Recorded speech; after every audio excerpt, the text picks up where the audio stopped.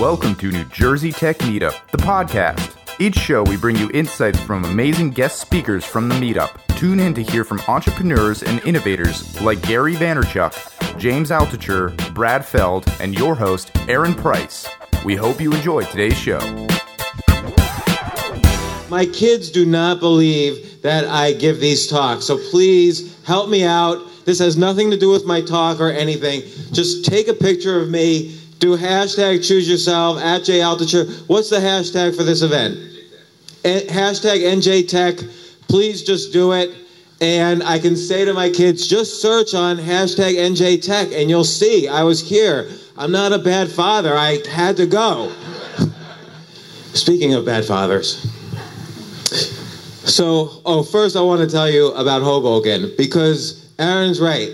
I came to Hoboken and I realized I haven't been here in 21 years. Almost in another month and a half, it'll be 21 years. So in like August of 1994, I moved to New York City and I really thought I was incredibly wealthy. So HBO, which is in New Jersey, they offered me a job making some pitiful amount of money, but it was like double what I was making before. So I went to get my college degree, graduate school. I worked for a whole bunch of years, and then finally I thought, okay, now I'm in the real world. I'm making like $35,000 a year. I knew, I was smart enough to know I can't get an apartment in New York City, but I figured Hoboken, I grew up in New Jersey. I'm gonna get a decked out penthouse in Hoboken on my $35,000 a year. So I bought a suit. Like my dad took me. If you're Jewish, everybody's dad has like a guy where you go and get your suit. So I went to my dad's guy and I get a suit, and it's like I'm really tight in the suit. Like he must have thought I weighed something much less than what I weighed. And I'm going to these real estate agents and I'm like, I think I want a view of the city and a pool in the building. And they're like, okay, well, can you spend, $2,700 a month? And I'm like, I'm not even going to be making $2,700 a month. What are you talking about? So I ended up moving in. I used to hang out in Washington Square Park, dealing drugs. No. I was playing chess in the southwest corner of the park, and there was a guy there. He had like a space available for $300 a month. So after I lived with my parents for a month, I was 26 years old, living with my parents for a month. Never thought that would happen. I moved in with this other guy who was just like this street hustler in Washington Square Park. It turned out to be one room about the size of that table. He had the sofa, I had the futon, and I had a garbage bag with all of my clothes in them. And I would just pull like a jacket and tie out of my garbage bag every morning, never wash them for like a year, and would walk to HBO a few blocks away, and thus began my career as an entrepreneur. But before that, it actually began like a few years before that. But I want to tell you one thing first, because I figure, I don't know, everybody here is at a different level of skill. I want to make sure you get one thing out of this talk, and I didn't know what it would be. So I called up a company, the CEO of a company I'm invested in, and I said, Stephen, just tell me one fact that I can just tell these people so at least they come out of here saying I learned something new today. And he said, okay, well, why don't you tell them that marijuana plants have both penises and vaginas? And so I didn't really understand. So he said, dude, there's fossils of marijuana plants that are like 60 million years old. And back then, evolutionary, like plants were all female basically, and they would just clone themselves. They didn't need men back then. And only when times were tough, like if there was an ice age or something, then the marijuana plants would like turn into hermaphrodites. And so this way they could mutate more easily to adapt to rough environments. So how many of you just learned that fact right now, tonight? Thank God. The talk will be over right now. We're all set. So, but it's a really interesting fact. So, but by the way, then Stephen continues telling me, his name's Stephen, he continues saying, and it's not just marijuana plants, it's also seahorses. And I'm like, Stephen, marijuana plants are funny, seahorses are boring. So just go back to the lab. It's great having CEOs with Asperger's syndrome, but you have to occasionally train them a little bit. So I remember I can tell you my first memory. Not everybody can remember their first memory, but I can remember it really clearly. Like my dad, I was about 3 years old, and my dad was literally shaking me awake. James, you have to get up. You have to go. And I'm like, what do you mean? I remember this clearly because it had. I don't remember anything before this, but I remember thinking I never had to go anywhere before. And he's like shaking me, and he's like, "There's going to be a bus." And I'm like, Daddy, where's the bus taking me? And he says, well, first, you're going to go to nursery school for 2 years. It's going to be real exciting. You're going to go to nursery school for 2 years. Then you're going to go to kindergarten for a year. Then you have 6 years of elementary school, 2 years of middle school, 4 years of high school, 4 years of college. And then if you're going to be a lawyer, another 3 years. And then you're going to work for about 40 years. And then you'll retire and you'll be grandpa's age. And again, literally, before this moment, before this day, they could have just aborted me up to the age of 3, and it wouldn't have mattered. Like, I wouldn't have remembered anything. But I'm thinking to myself, I'm going to be grandpa's age the next time I don't have to, wake up like this.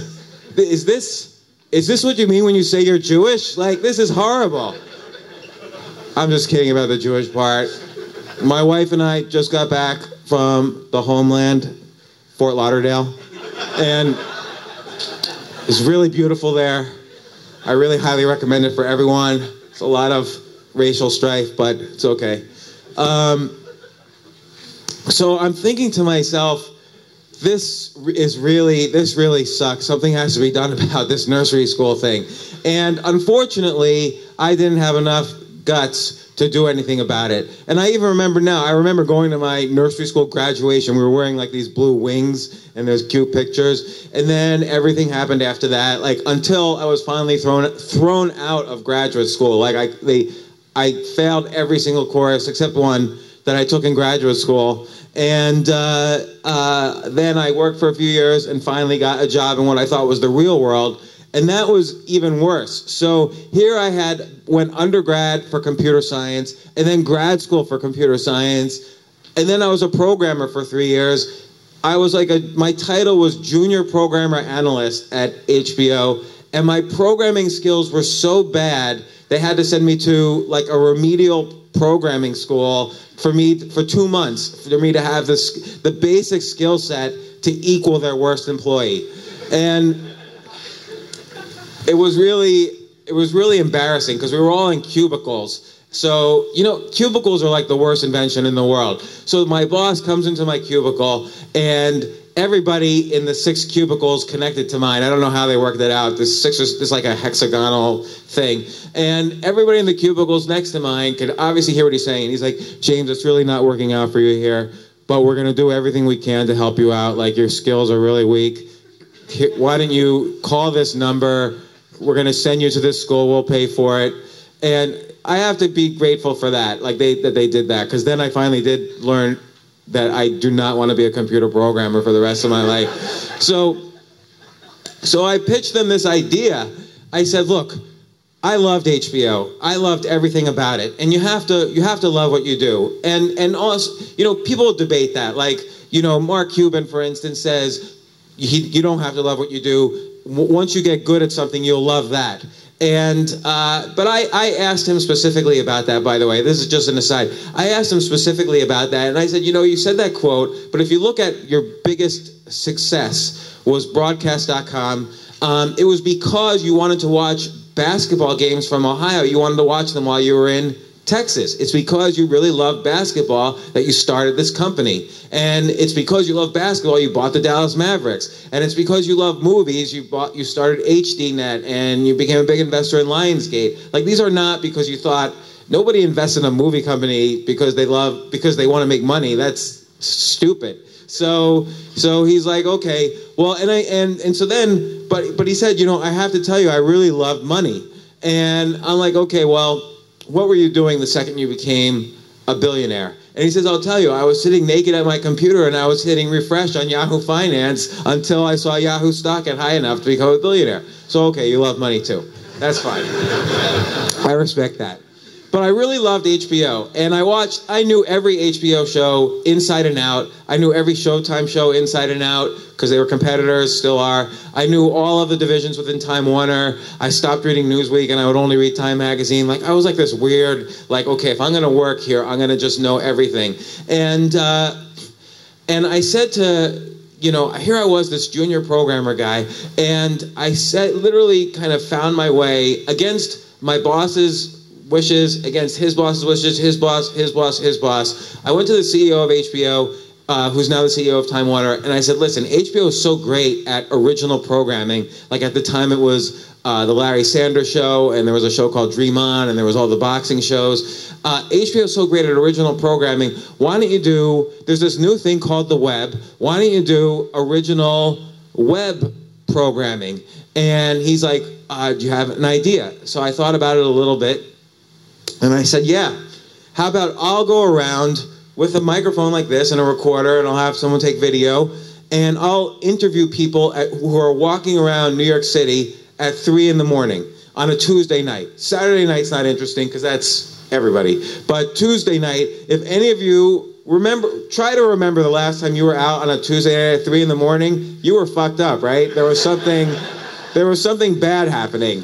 So I know this for a fact now because I talked to everybody. For 3 years, I talked to everybody who was walking around. I wasn't a programmer anymore. I was doing this for HBO Web, and then I did it as a pilot for their documentary series. And I talked to everybody who was out on Tuesday nights at 3 in the morning, and it's like you have to turn over a rock. I turned over every rock in New York City.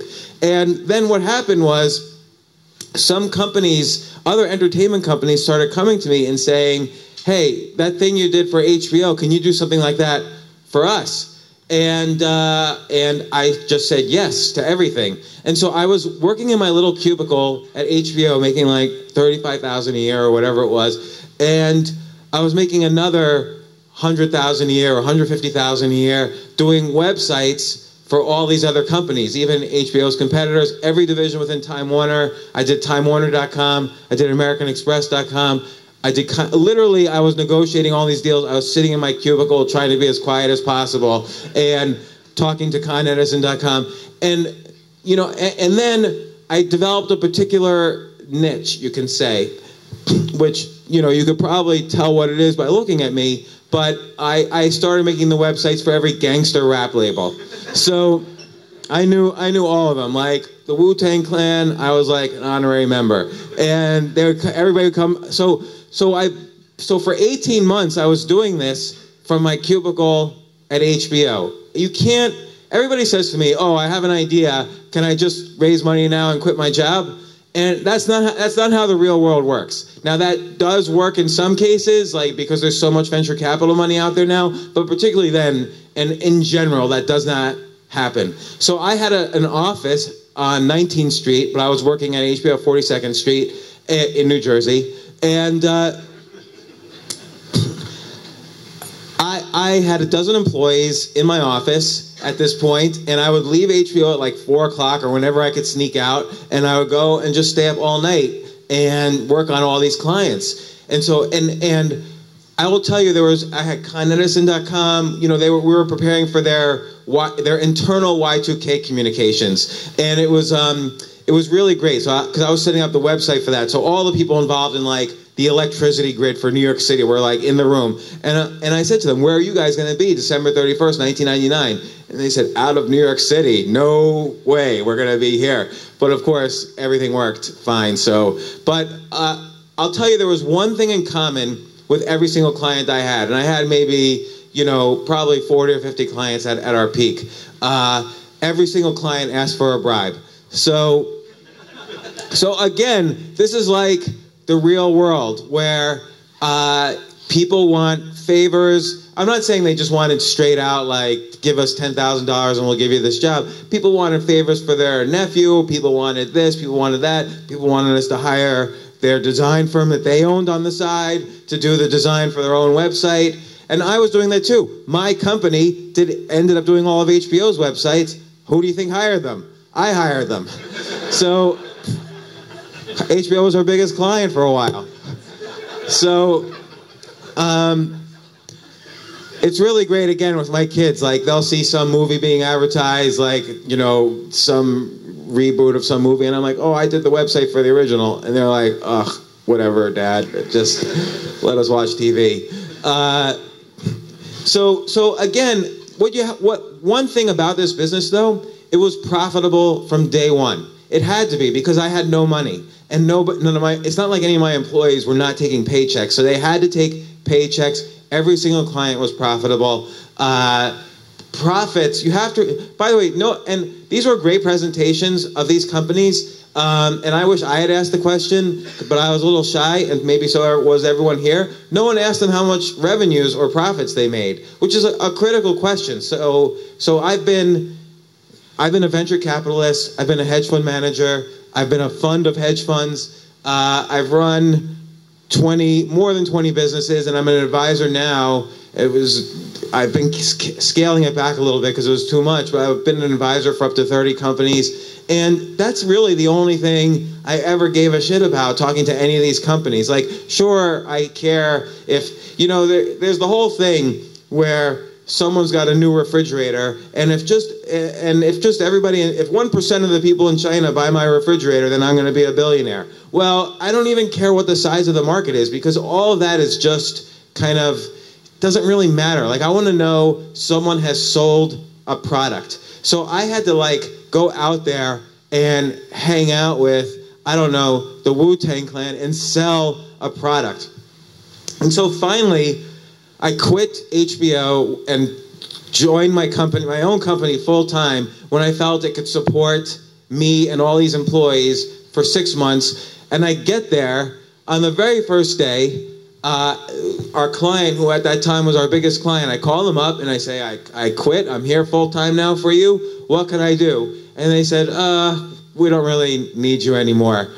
And I literally, I walked out of the office. My brother-in-law was working there. I didn't want anybody to see. I walked out of the office and I started crying, because this was the first time I really was now in the real world. And my boss at HBO told me, listen, when you leave this company, you're not James at HBO anymore. No one's going to return your phone call anymore, ever again. And it's true. No one's ever returned my phone call ever since that.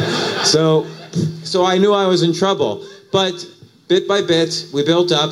And then I saw my little sister was learning how to do, at the time, this is the mid to late 90s, everyone thought HTML was like rocket science, which obviously it's not. And I realized that because my little sister was in junior high school or high school, I don't even know how old she is.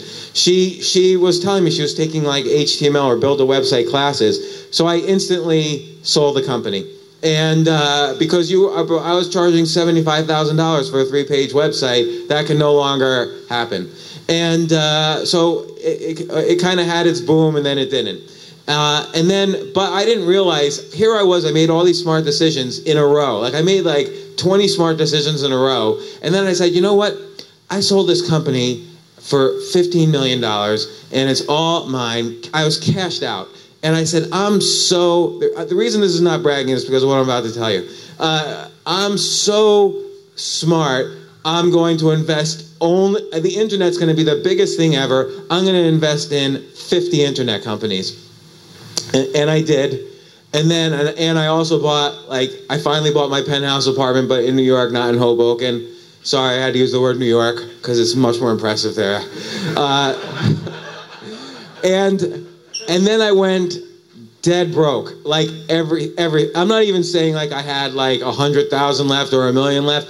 I remember walking to my ATM, and I had $143 left in my ATM. And I was scared to death. I had this feeling oh my gosh, I blew it. I had a lottery ticket. This internet boom is over. I have $143 left. I had no more confidence in myself. I really blew it, and this is it. So I called, I really, I was on the floor, and I was really considering, I've still got a heavy life insurance policy. I've got 2 little babies. Maybe they would be better off with the life insurance policy than with me. And so I remember I called my parents also, and I said to them, look, can I just drive down 100 miles to where you live and pick up a few $100s or $1,000? I don't even know if I'm going to be able to afford diapers through the weekend the way this little one is going now. And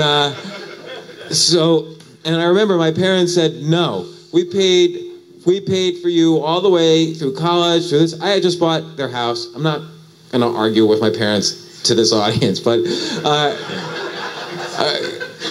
they said no, basically. And so I hung up the phone because I couldn't deal with it. I needed to figure out like my solution. And they tried calling back. I never picked up. And for 6 months, so I managed to eke out a little bit of money out of the house. I moved 70 miles north to a house 1/20th the size, and I had no job. I had no prospects. I was trying to figure out just how to make any money at all to pay the rent. And I remember about 6 months later, I had not talked to my parents at all. My sister calls me and she says, look, Dad has gone into a coma, and I just never spoke to him again. He died, and that was that. So there's no moral to that story at all. So what happened was, at that point, I was just thinking, boy, I just blew it so bad. I made so many bad mistakes after making so many good mistakes. And I started to figure out, well, what did I do wrong? And I became, just like I became obsessive about the internet and programming for the internet and making websites and so on, I became obsessed about finance and how to make money. Because I learned a little bit how to make money and how to get a customer and a little bit about sales and negotiating. But I didn't really understand this whole like keeping money thing. I knew how to make it, I didn't know how to keep it. So I started programming software to model the stock markets. And what I would do is every day I would go to the local cafe and I would write down all of these ideas for everybody who was like my hero. And at first, I didn't do that. At first, I wrote to all these heroes of mine. Like, I would write to Warren Buffett, and I would say, hey, can I buy you a cup of coffee? And I sent out about 40 of these emails. Nobody responded. 0 people responded. It's not like Warren Buffett suddenly gets my email, and he yells out to his secretary, hold everything on my schedule. James Altucher is going to buy me a cup of coffee, and just make room for him. Nobody did that. So instead, what I had to do was I had to research everybody and come up with actual ideas to help them make money. So then I started doing this and doing it and doing it. And maybe out of about 40 emails, 3 people responded.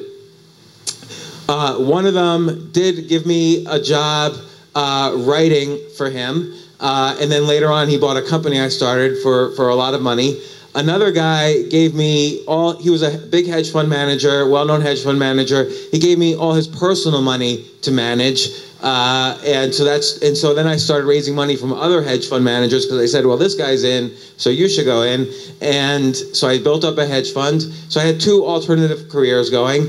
And the third guy, this was in 2002, 2003. The third guy I didn't respond to, and I only responded to him last year. And I said, you probably don't remember that email I wrote to you like 13 years ago, but I'm responding now. Can you come on my podcast? And he did. So I'm grateful for that. It was a great podcast, actually. Nassim Taleb, you should check it out. Of the 3, he's the only one I'm still friends with. So one thing that's important here is that along the way, I was always doing multiple businesses. So let's say the average millionaire doesn't just have his company that he starts. The average millionaire has at least 7 different sources of income. And now, of course, there's examples and counterexamples and anecdotes and so on. But like, a job is a hard way to save up a lot of money. Like there's anecdotes, some janitor at Microsoft after 40 years retires with millions of dollars, but it's very rare at a job to make a ton of money. But being an entrepreneur is very difficult too, and I have to give credit to everybody who's just a pure entrepreneur on one company, because an entrepreneur has a known rate of failure, and there's no way to avoid this known rate of failure. Like every venture capitalist tries, and all of them have the same percentage rate of failure, which is about 85%. Doesn't matter how good the venture capitalist is, nothing matters. 85%. The best venture capitalists, that's their rate of failure. So when you create a company, it's as if you're creating a job for yourself, with which instead of having a job, now you have an 85% known rate of failure. So I always encourage people to have multiple sources of income. So when I say I've started 20 companies, a lot of them were at the same time. And a lot of them were really bad. Like I would just go to like some freelancing site and spec out a company and just have them make it, and then I would start running it and so on. Finally, one site worked out. It was a financial website. I started it was profitable from day one. I had about 1 million unique visitors in the first month, and it kept going. And then I sold that company to TheStreet.com.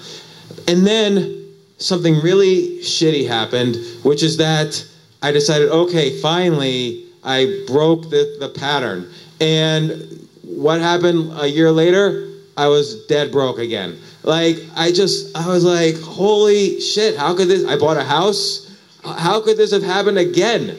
And I remember just the rain coming down, and I'm like, the rain is always, I'm picturing in this thing, rain's coming down, like I'm in a hammock, I'm just depressed, and there's nothing I can do. And then my now ex-wife finally divorced me, as she well should have, like years earlier.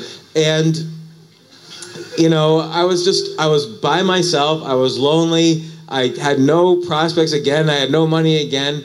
And I did the only thing that seemed reasonable at the time to me.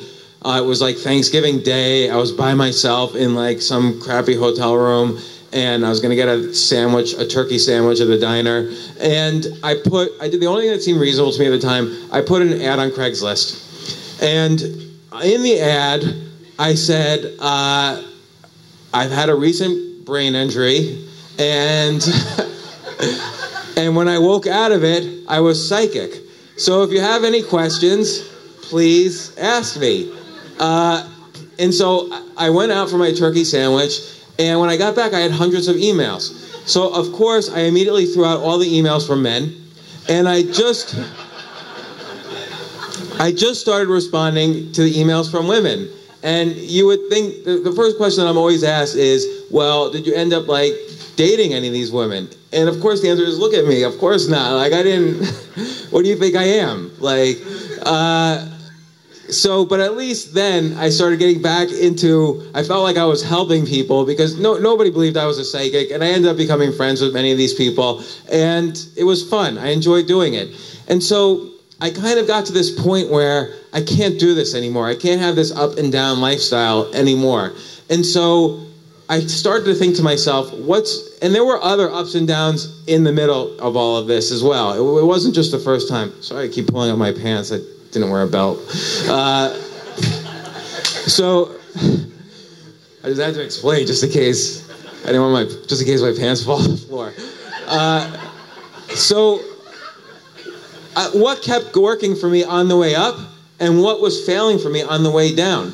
And I decided, I came up with what I call, and what many people who have read me know I talk about this, and I talked about this in the book that you all have. I focused on, okay, I need to be physically healthy. So that means sleeping a certain number of hours a day. I wasn't sleeping at all. Like when you're worried about money, it's impossible to sleep. I was just adding up numbers and just waking up anxious. It was just the worst thing. So I wasn't sleeping. I wasn't eating well. I wasn't drinking well. I wasn't really moving. I was just lying in bed all day. I was just depressed. So that was the first thing. I needed to start walking at least every day and sleeping. And the second thing was emotional health. I realized I had nobody good around me. Like everybody was kind of like bringing me down or talking bad about me or not really helping me or supportive. So I decided bit by bit, you can't turn this overnight, but like bit by bit, I would go to meetings just like this and start meeting people and making friends and seeing how I could help my friends. I had a lot of skills, but I had no assets. So I started making friends for the first time in maybe a long time. And so that's emotional health.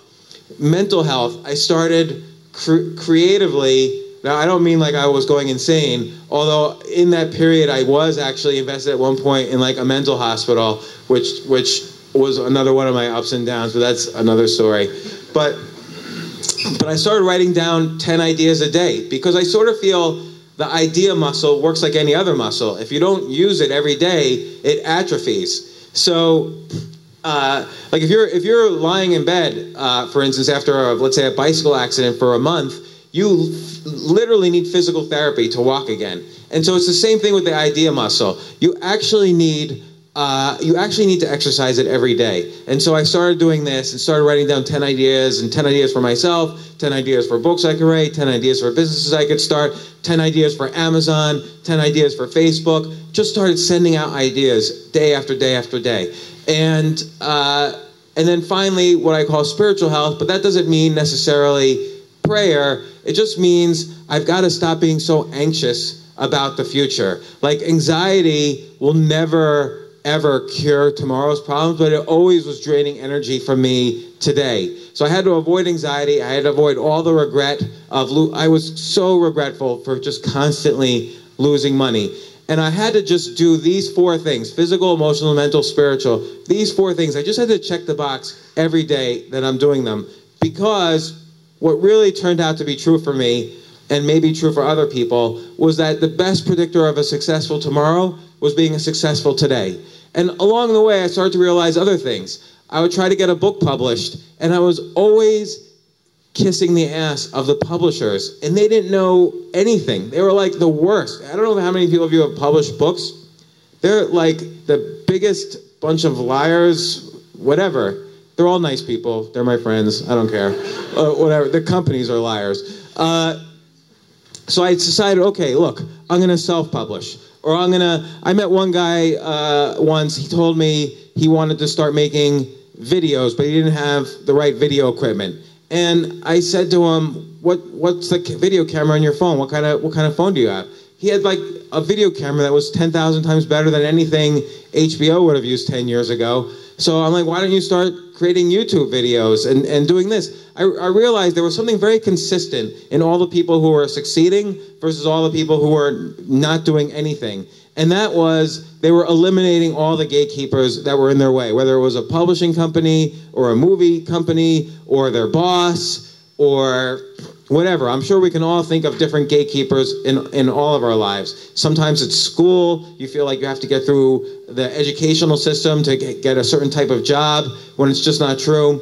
So that's what came up with this idea of my book, Choose Yourself, which is that nobody, if you don't make your own, if you don't follow this daily practice, which puts you in position to start having ideas and being really creative and being able to choose yourself, if you don't choose your own self, no one else is going to choose you. If you don't create your own ideas, no one else is going to say, hey, here's an idea to work on so you can get rich while I stay over here and whatever.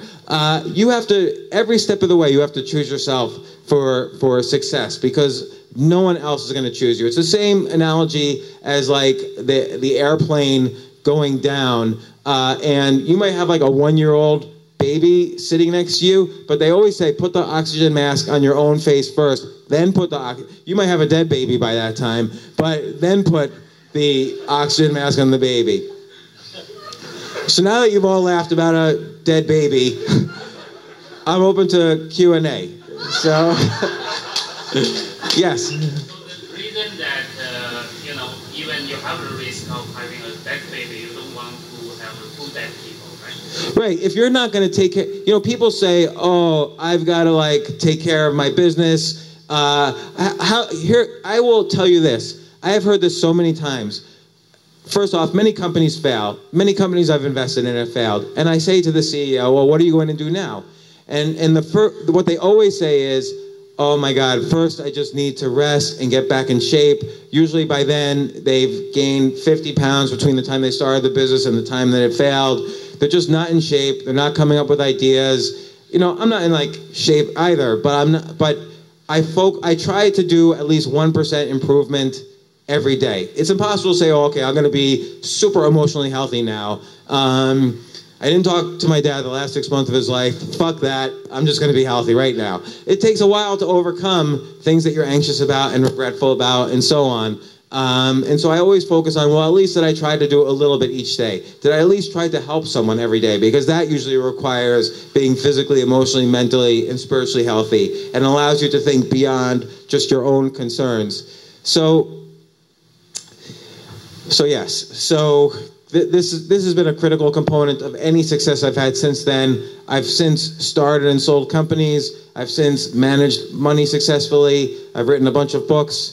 I have many businesses right now that are, 8 figures in revenues. So, and this is my daily practice. Yes? It seems like you are prolific in many different areas of life. You're doing entrepreneurial stuff, you advise companies, you write a blog, you write a book. Do you have a plan about allocating time across these things, or do you just feel you know when it's writing you're going to focus on one until how do you decide what to work on at any given time? Right. So a lot of figuring out how to allocate time involves figuring out what to throw out. So, and I mean that on every level. So let's talk about the physical level. Like a couple of months ago, my wife and I threw out everything in our house. Like literally, throw out / donate. Thousands of books, almost all of our clothes. We always had these sheets, but we've never had guests. Like everybody has extra sheets in their house. No one ever has any guests. So we just threw out all the extra sheets. We had all these old computers lying around. Someone one day will fix them. No, we just threw them out. We didn't even donate them. And I wrote an article about this. People were like angry, like, why didn't you donate them? It's actually really hard to donate like 30 garbage bags full of stuff. Nobody wants to come and pick them up. And we didn't want 30 garbage bags lying around. So we just literally threw out like a ton of stuff. We allowed for a day for people to like go through the garbage bags and pick up whatever they wanted, and then we just threw it all out. So it's amazing though, when you walk into a room and it has nothing in it but maybe your work item like a computer, you get a lot more done. Things aren't like clouding your brain like, oh, maybe I should look at this first. I just do my work when I need to do my work. And so the other thing that's very important to realize, your brain loses functionality during the day. That if you try to like do something super productive at 2 a.m, if you woke up at 6 a.m, you're not going to succeed. And there's evidence that the brain is 100 times more powerful in the morning than right before you go to sleep. So, and specifically, starting the 2 hours after you wake up. So if you wake up at 6, from 8 to about 11 is when your brain is at its most peak productive time. So during my most peak productive time, I know what I'm doing. I'm either writing or podcasting. The reason I do that is because I like people to know who I am, and I like people to know what my opinions are and what I stand for, because that creates, for me, opportunities. My wife, during her peak productive times, she does yoga. Other people do other things. But it's very important for me to I believe in this kind of choose yourself message, and I know as this gets out, and I know as I'm honest about it and honest about my failures, people say, oh, here's a guy we could trust talking about our problems, because he talks about his problems. So this gives me opportunities to be an advisor for companies, to be on the boards of companies. I've made more money being on the boards and advisor of companies than I ever have starting companies. And then after that peak productive time, then it kind of slows down for me. Really, you don't really need to work like 8 hours a day. That's like a whole myth. So I might do a few business phone calls, but now I'm even trying to limit those, because nobody really needs to talk to me. They just want to talk, but the better for them to work. Or they're going to talk about seahorses or whatever. So really, after that peak productive time, unless there's something really happening, I read, I focus on improving my writing, and then I spend time with my family. But I work really hard on reading, writing, podcasting. Like, I work very hard at that. And then the advising, when things happen, I will react to those. Those are the things I'm more reactive to. So, more questions? Yes? So, I really enjoyed your talk. Thank you. What would you say would be the best advice you can give to, like, for me, for example, that's on the sense of hiring someone to help me expand the business, where I'm like, afford it. Like, it's kind of like I'm stuck in that. Right. So here's what I would do. I would advise you to do the same thing I did. So my business was starting to grow, my very first business, and then a much later business, what I did the exact same thing. Everybody wanted to work for my business. Everybody said, I want to be head of sales, or I want to be head of marketing, or I want to do this, and I need 5%, 10%. Suddenly there's all these negotiations. But I didn't see any customers immediately coming from them. So everything, again, profit is the purifier of a business. So if someone is going to bring me immediate profits, I don't believe people say, oh, you need 6 months to scale up a salesperson. Not a startup. That's a mature business. A startup, you're the salesperson. You have to expand your business first so that you could then afford easily the new people. So right now, for instance, I have kind of a media business that I've sort of organized a lot of my activities around. It's already on track for like an 8-figure run rate. Started it about three or 4 months ago. And just now we're hiring. So we have maybe close to 7 figures in profits. Just now we're moving beyond 4 employees. So you got to be very careful hiring anybody when you're in that kind of initial build-up phase. Like, get 7 figures in revenues, get profits, then you could start hiring somebody. In my very first business, it was myself, my brother-in-law, my sister, and a few people that I got like super cheap, and then a few people I was outsourcing before, and then we had about $1 million in revenues. Then finally I hired a secretary. Finally I hired a project manager. I was project managing every project, which meant my brother-in-law was French and didn't speak English very well, so I was writing the proposals to HBO that were coming to me and putting his name on them, and then I was project managing the project with me on the other side. I know this sounds horrible, but again, this is like, but the result was great. I was upfront with HBO about what I was doing. There was no other place for them to go. So, I'm not trying to excuse myself. It was horrible. But don't hire anybody. If you're feeling, you kind of made a gesture when you were asking, like, you had this kind of rough feeling. There's more like neurotransmitters, there's more serotonin in the gut than in the brain. And so when you're feeling funny about something, it usually means your brain is telling you this is not a good idea. So pay attention to that feeling is very important. 2 questions. One is, a lot of people who've shared that stage talk about focusing on one thing and being great at that one thing, and you've had a different message, so I'm curious how you manage focus across a variety of projects. And the second thing is, I know there's a lot of people in our group, or probably in this room, who are hesitant to share ideas because they think someone's going to steal their idea. And you also have a differing view there. So I'm curious if you could share both those things, focus and sharing ideas. Yeah, okay. So the focus thing, I've never really heard of anybody super successful focusing on just one thing. So, I mean, a great example is, well, I won't use Bill Gates because he's kind of retired, but like take Larry Page. Google, when they first started, he was interested in many things. He was really interested in how do you decide what scientific papers are more important than other scientific papers. And so that was the original basis of the PageRank algorithm, and he applied it then to web pages. So what did he focus on? Did he focus on doing his PhD research on ranking the importance of scientific papers, or did he focus on a search engine? He did both. And then, did he want to be a businessman? No. He tried to sell Google to Yahoo for $1 million. So his investors introduced him to Jerry Yang and David Filo at Yahoo. Larry Page and Sergey Brin drove up to Yahoo and said, can you please buy us for $1 million? And Yahoo said, no, we're out of it. The search engine business is a dead business. And then they tried to go to Excite for they would have sold Google to Excite for $750,000. And their investors were begging them to do this.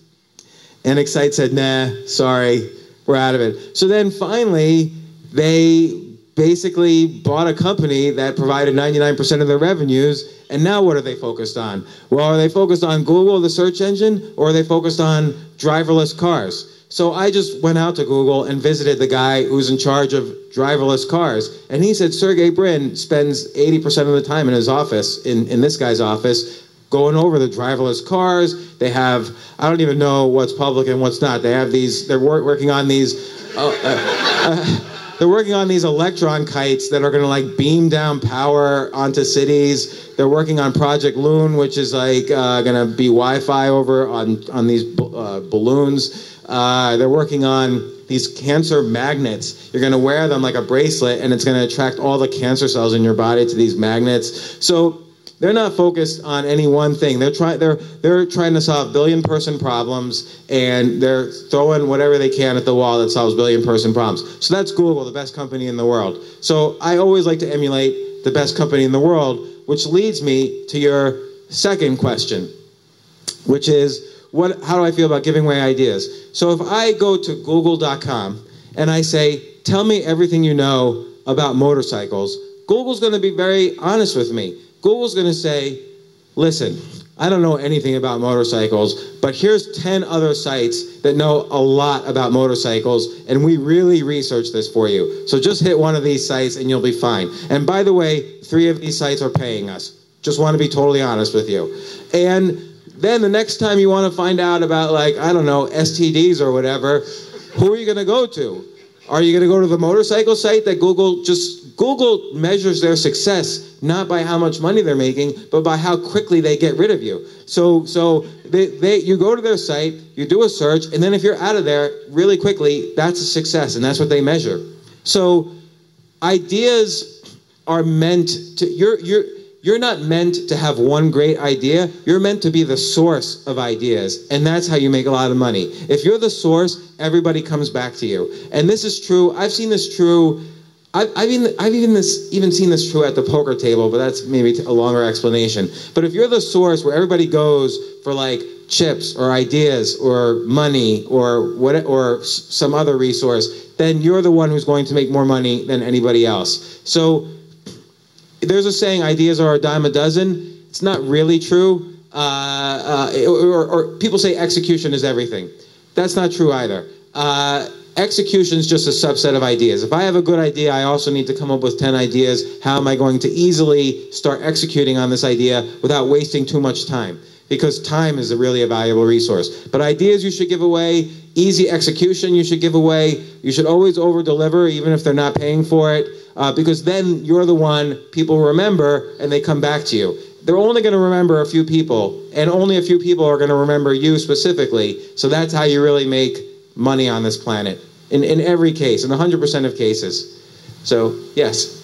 So your life's had really big ups and downs, pretty exciting ups and downs, and now it seems like you're kind of more straight and narrow and more structured and focused. So which would you say, I mean, you talked about Asperger's too. It seems like these geniuses, the people that make tons of money, generally have really extreme boundaries versus the people that tend to be more structured. So where would you say you fit best, and what works best? I think people who are structured make more money. Now, we can always point to examples. I don't know, really. I've never made, call it, my biggest failure when I had 15 million was wanting 100 million. And I swear to God, I would dream all the time, here's what I'm going to do with 100 million. I'm going to buy a 2-minute ad on the Super Bowl, and I'm just going to stand there and like say nothing. And this is like what I would think about. And then I'd really kind of like go through my head, like, well, then people are going to argue with me, like, oh, he should have just given that money to charity. And I would come up with arguments in my head. This is how I'd be thinking what I would do with $100 million. So that's when I was crazy, and I would lose it all. And when you're really structured, just for the rest of the 99.9% of the population that's not going to make $1 billion or 100 million or 50 million, when you're really structured and organized and you're just focusing on 1% improvement every day in physical, emotional, mental and spiritual health, this is how you make money. If you structure your life around that today, not be super anxious about tomorrow, forget about the past, except for learning from mistakes. If you just focus on this idea and be structured around that as much as possible, like my question about the allocating time, I make sure I allocate time during my most important period is when I know my brain is at its peak productivity. I took a nap before coming here, so I would make sure I would be productive right now. And so if you always make sure you're as structured as possible, actually, then that's the key to success. Doesn't mean being like so regimented, no, I can't do that, I'm going to do this. Like I explore, I give talks, I go out and do things that are interesting. Like I went to visit Google. You can't not. I had an opportunity. It turned out, I found this out by accident. This guy I went to grad school with is like the number 3 guy at Google. I totally did not know that. As soon as I found that out, I got on a plane and went to Google and spent some time with him. And then while I was there, someone called me up and said, hey, would you like a tour around Facebook? Which is amazing, by the way. I don't know if you've ever seen like the Facebook campus. It's like unbelievable. I want to live in there. And then I went to LinkedIn. The reason I went to LinkedIn is I sent them my 10 ideas at one point, and I got invited to participate in this round table of, sharing ideas about education and jobs and so on. Amazon, I've sent my 10 ideas how self-publishing could be done, even better. And Amazon invited me out to Seattle, and I've had a fun time visiting them. Did I make any money from them? No. But I increased my network. I've increased my knowledge because I got to see everything they're working on. And who knows when some company I'm involved in down the road might need access to that network. So my network is created by my ideas. I don't pay money for a network. I pay ideas for network. And that's all part of having structured and structured time. Yes? Thank you for the book. And through your personal successes and also your failures, and also from what you're seeing in all the companies that you're a board member of, like simply how much of it is luck? I think that's a really great question. I think very little is luck. It's like sort of saying, was Bobby Fischer, I don't want to compare myself to him. I think luck sparks the fire, and then you have, like talent sparks the fire, luck sparks the fire, whatever you're interested in. Let's say tennis, but that fire could burn out really quickly if you don't really work at it and constantly keep watch over it and constantly put wood back on the fire when it starts to go down. You have to really, really work at it. Now, Malcolm Gladwell has popularized this notion of you have to do 10,000 hours of work, which I sort of believe if you're going to go into an area that is like well known, like let's say you're going to write mystery novels, then you have to put in 10,000 hours writing mystery novels. But I kind of think a better idea is what I call idea sex, which is you get somewhat skilled at one area, then you get somewhat skilled at another completely different area, and then you combine them, and voila, you're the best in the world at the intersection. And that doesn't require 10,000 hours, that requires maybe 1,000 hours. So I gave an example this morning in a post I wrote, G.I. Joe, this guy combined, only girls were playing with dolls at this point. So this guy said, well, boys need to play with dolls too. So he figured, okay, I'm going to make a doll just like, that looks exactly like the female dolls, except I'm going to put like Marine fatigues on it and call it G.I. Joe. And this was like the first male doll, and it sold $1 billion worth of dolls like almost immediately. So again, that guy wasn't like, he didn't put in his 10,000 hours, but again, he intersected two very good ideas, and that's how he became the best in the world. And this is related to the focus issue as well. So it's always the intersections. Facebook wasn't the first social network, right? It was like the fifth. There's Tripod, GeoCities, Friendster, MySpace, Facebook. And if I'm missing any, I don't know. 6 Degrees, and then there was the one that Mark Pincus started as well. Anyway, but what did Mark Zuckerberg combine?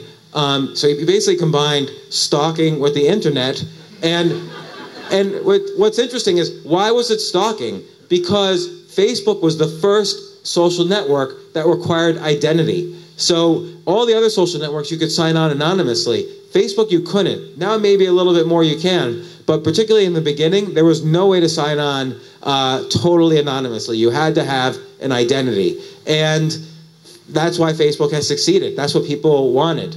And again, it's not like Mark Zuckerberg had 10,000 hours in programming. It's just he kind of combined these two different things he was very interested in. So, another question. Yes. Or yes, you. How important to you, or how much of your focus is spent on your podcasting, and have other podcasts given you inspiration? So the question, how much so I really love podcasting. And I'll tell you, think back to the ages of 6 through 18. You should make a list, like tonight or tomorrow, make a list of all the things you love doing from the ages of 6 to 16. The things that you could do where while you were doing them, you would almost forget about time. Like it would put you into this sort of flow state. And I remember when I was 10 years old, I was constantly calling up people who were inspirations to me. And literally I'd put like my tape recorder next to the phone, like in the other room, and I'd be in the other phone. And I would just interview people. And I interviewed like a couple hundred people that way until my parents got the phone bill. And they were like, "You can't, we just went broke. You just broke the bank on us because people talk about inflation all the time. We would get these like $1,200 phone bills now, which is like, I don't know, $4,000 in today's dollars. And now my phone bill is like a flat, like $40 a month or $100 a month. But, so there's been deflation, lots of things, just as an aside. But I really loved calling up anybody I wanted to and saying I worked for X. So I convinced a local newspaper to let me at least say I work for you guys, the South Brunswick Central Post in New Jersey, and they said okay, go for it. And so I just called up everybody and interviewed whoever I wanted. So now I do the same thing. I call up whoever I want, and 1 out of 20 say yes. Even now, like most people say no, and like I'll ask, let's say Louis C.K. and instantly no. Many people say no. Larry Page, no. Warren Buffett, no. Coolio, yes. Mark Cuban, yes. Peter Thiel, yes. So it's just been fun, and I've learned so much. I only call people up where I'm going to put in at least 20 hours per guest preparing. Like I'll read all their books, I'll listen to all their interviews they've done before. In some cases, I'll know them personally, so I'll have pre-conversations. A few weeks ago, I interviewed the largest crack dealer in U.S. history after he spent his 20 years in jail. And so I interviewed, I don't know if you know Chris Hadfield. He spent 166 days in space. He sang Space Oddity in the video on YouTube while in space, and it got 25 million views. So all these amazing people I've interviewed, and I've learned so much from them. So it's really important to me. Like I've just learned so much from talking to these inspirational people. So I do it more for me, and then fortunately I have this outlet, and that's why they do it. So I put it on iTunes after that. So it's important to me. Two more. Noah. You mentioned that the 4 areas are important: physical, mental, spiritual, emotional. How do you, physical makes complete sense. How do you divide up the other, and what do you do in your life to try to keep the energy in those dimensions? Emotional is an interesting one. If I find out, someone was a good friend, and then I just heard they're talking behind my back, or they're, I don't know, doing something that's not, that I feel is like inappropriate. Like even people I've grown up with, if they start, I always post, before I post on my blog, I kind of tested a post out by posting it on my Facebook wall. And then I always encourage discussion and dissent. If people don't agree with me, that's fine. But if sometimes, you've all seen it, people are turned into trolls and they start saying these weird, hateful things. If someone comes into my living room and shits on the carpet, they're not allowed back in my living room. So that's the way I treat my relationships. I don't try to repair them. If someone shits in my living room, they're not allowed back. So I keep them at a distance, even if it's like, by the way, it's never the neighbor down the street. It's easy to keep them out of my living room. It's always going to be like a close friend or a family member, someone who's spent 30 or 40 years knowing exactly how to press every single button you have. How many people have at least one problematic family member in their lives? So it's not an uncommon thing, and you have to learn just, okay, I'm gonna disengage for a little bit. I'm gonna be like the horse whisperer, like I'm gonna train them to treat me better. And so that's emotional.